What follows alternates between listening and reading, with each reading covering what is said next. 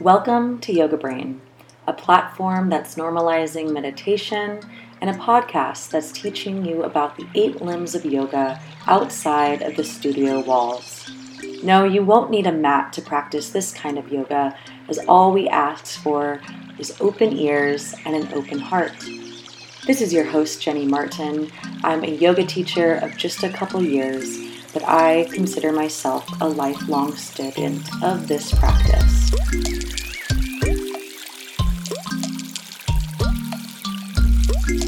Throughout these episodes, we will be interviewing teachers and healers, therapists, and leaders throughout the Kansas City area to ask them, what exactly is yoga?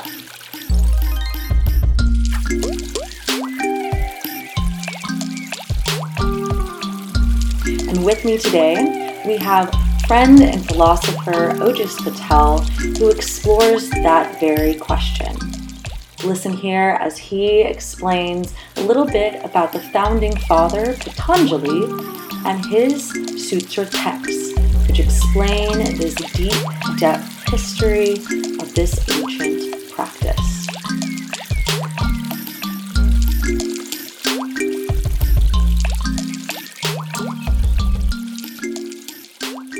Hatha Yoga Anushasanam. This is yoga. This is the first sutra of Patanjali's Yoga Sutras, the authoritative text on classical yoga. The world right now is experiencing a modern yoga renaissance in such a diversity with a variety of influences. That yoga can mean so many things to different people, and it can get confusing as to what yoga actually is. Generally, yoga is seen as an ancient practice that originated in India. But what is this practice? What are the goals of this practice? For those answers, we're going to have to go back to the roots of yoga and do a brief introduction into yoga and its evolution to what you see today. So, what is yoga? Well, it depends on your context. Yoga is an evolving phenomenon. It can be everything from a form of exercise, a therapy, a lifestyle, a distinct philosophy and worldview, to a spiritual process and practice. This practice originated in the land of ancient India. India has long been mystified as the land of spirituality. In ancient times, the Indian subcontinent, there was a peaceful and stable environment because of the weather, 3 bodies of water in the Himalayas, and the desert protecting the Indian subcontinent from military conquest. These factors allowed for people there to develop a unique, rich culture where arts, philosophy, and society flourished. But an important activity also emerged, with the time for self-reflection and self-discovery. Hence, the development of spiritual practices. Now, not to go on too much of a side rant, but spirituality can mean many things. But in the ancient Indian practices, it means to bring out our true selves. Adhyatma is the word for spirituality in Sanskrit, and it means to be close to our true selves, or to study the true self. As a multitude of these practices were emerging, yoga became a very prominent one. The Rig Veda, one of the oldest texts available to humankind, speak of yoga and refer to its practice. In Sanskrit, we see the word yoga. And yoga comes from yuj, which means to join or to concentrate, to join with ourselves, the people around us, the universe, the animals in that, the plants in that, the cosmic energy, via concentration. But we'll return to this later. In the Vedas and Upanishads, yoga is not given a concrete form or a methodology, but over time it develops its own epistemology, metaphysics, ethical practices, systematic exercises, and self-development techniques for the body, mind, and spirit. The Yoga Darshan Shastra, or the authoritative scripture of yoga, becomes much more formalized due to the efforts of many yogis and rishis, starting from Hiranyagarbha to Patanjali.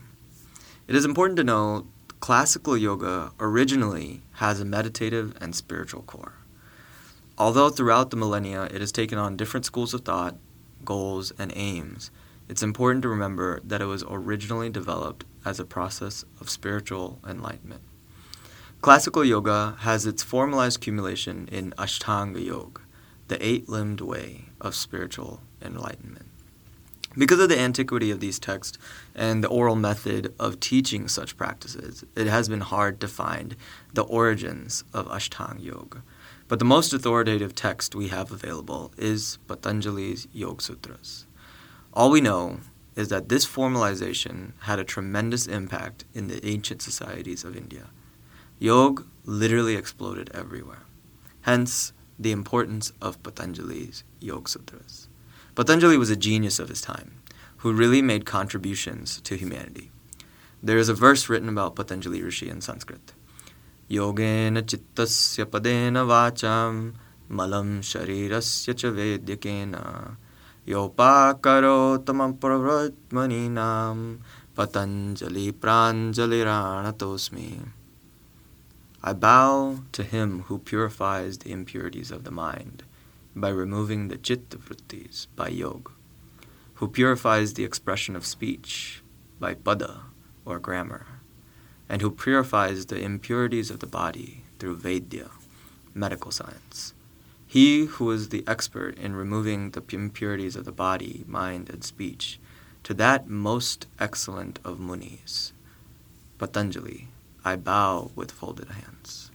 As you can see, Patanjali was a spiritually enlightened soul, a teacher of yoga, a doctor, a grammarian, working to uplift humanity. Hence, we can understand how his life and his works had profound impacts. Patanjali explains the whole point of yoga is to achieve a state of samadhi, the highest meditative state via the process of yogas chitta vritti nirodha, the removal of impurities and wave impulses in our internal workings. This is not merely a passive state of sitting in the lotus position or padmasana, even if this is where it begins. A friend once told me, the point of yoga and meditation practice is to elevate us to be in a meditative state in everything we do. You can call that being in your zone, nirvana, being in zen, flowing, bringing harmony internally. But whatever you call it, it is the same mentality or same state of being, samadhi. According to Patanjali, everything in Ashtanga Yoga is just preparation for this aim. And he explains that although the practice may have some other benefits, health, therapeutic, etc., the end game or the end aim is to achieve a state of everlasting active meditation. In the world today, many refer to yoga as doing the physical movements, but this is only one aspect and a relatively surface level preparation for something much deeper. The asanas or positions, pranayam or breathing, and other aspects are solely preparation so that we minimize the distractions of our minds and bodies to become enlightened beings. However, yoga is a method and a way, and it's evolved to become a lifestyle, not just a spiritual practice, but a practice of achieving perfection for any activity. The Bhagavad Gita, another Yoga Shastra, or authority on yoga, encourages each person to become a yogi in their own way according to their nature. Tasmad yogi bhava Arjuna. You can apply the principles of yoga in any uplifting activity we do. Hence why in ancient Indian or ancient Eastern ways of life, in the dharmic traditions, we have all kinds of yoga. Dhyan yoga, prana yoga, karma yoga, jnana yoga, bhakti yoga, raj yoga, and later developments even brought in hatha yoga, kundalini yoga, tantra yoga, mantra yoga, yantra yoga, sahaja yoga, and nam yoga. And through these principles of yoga, the Gita explains that yoga is the secret to excellence. Yoga karma sukoshalam. All actions become excellent through yoga.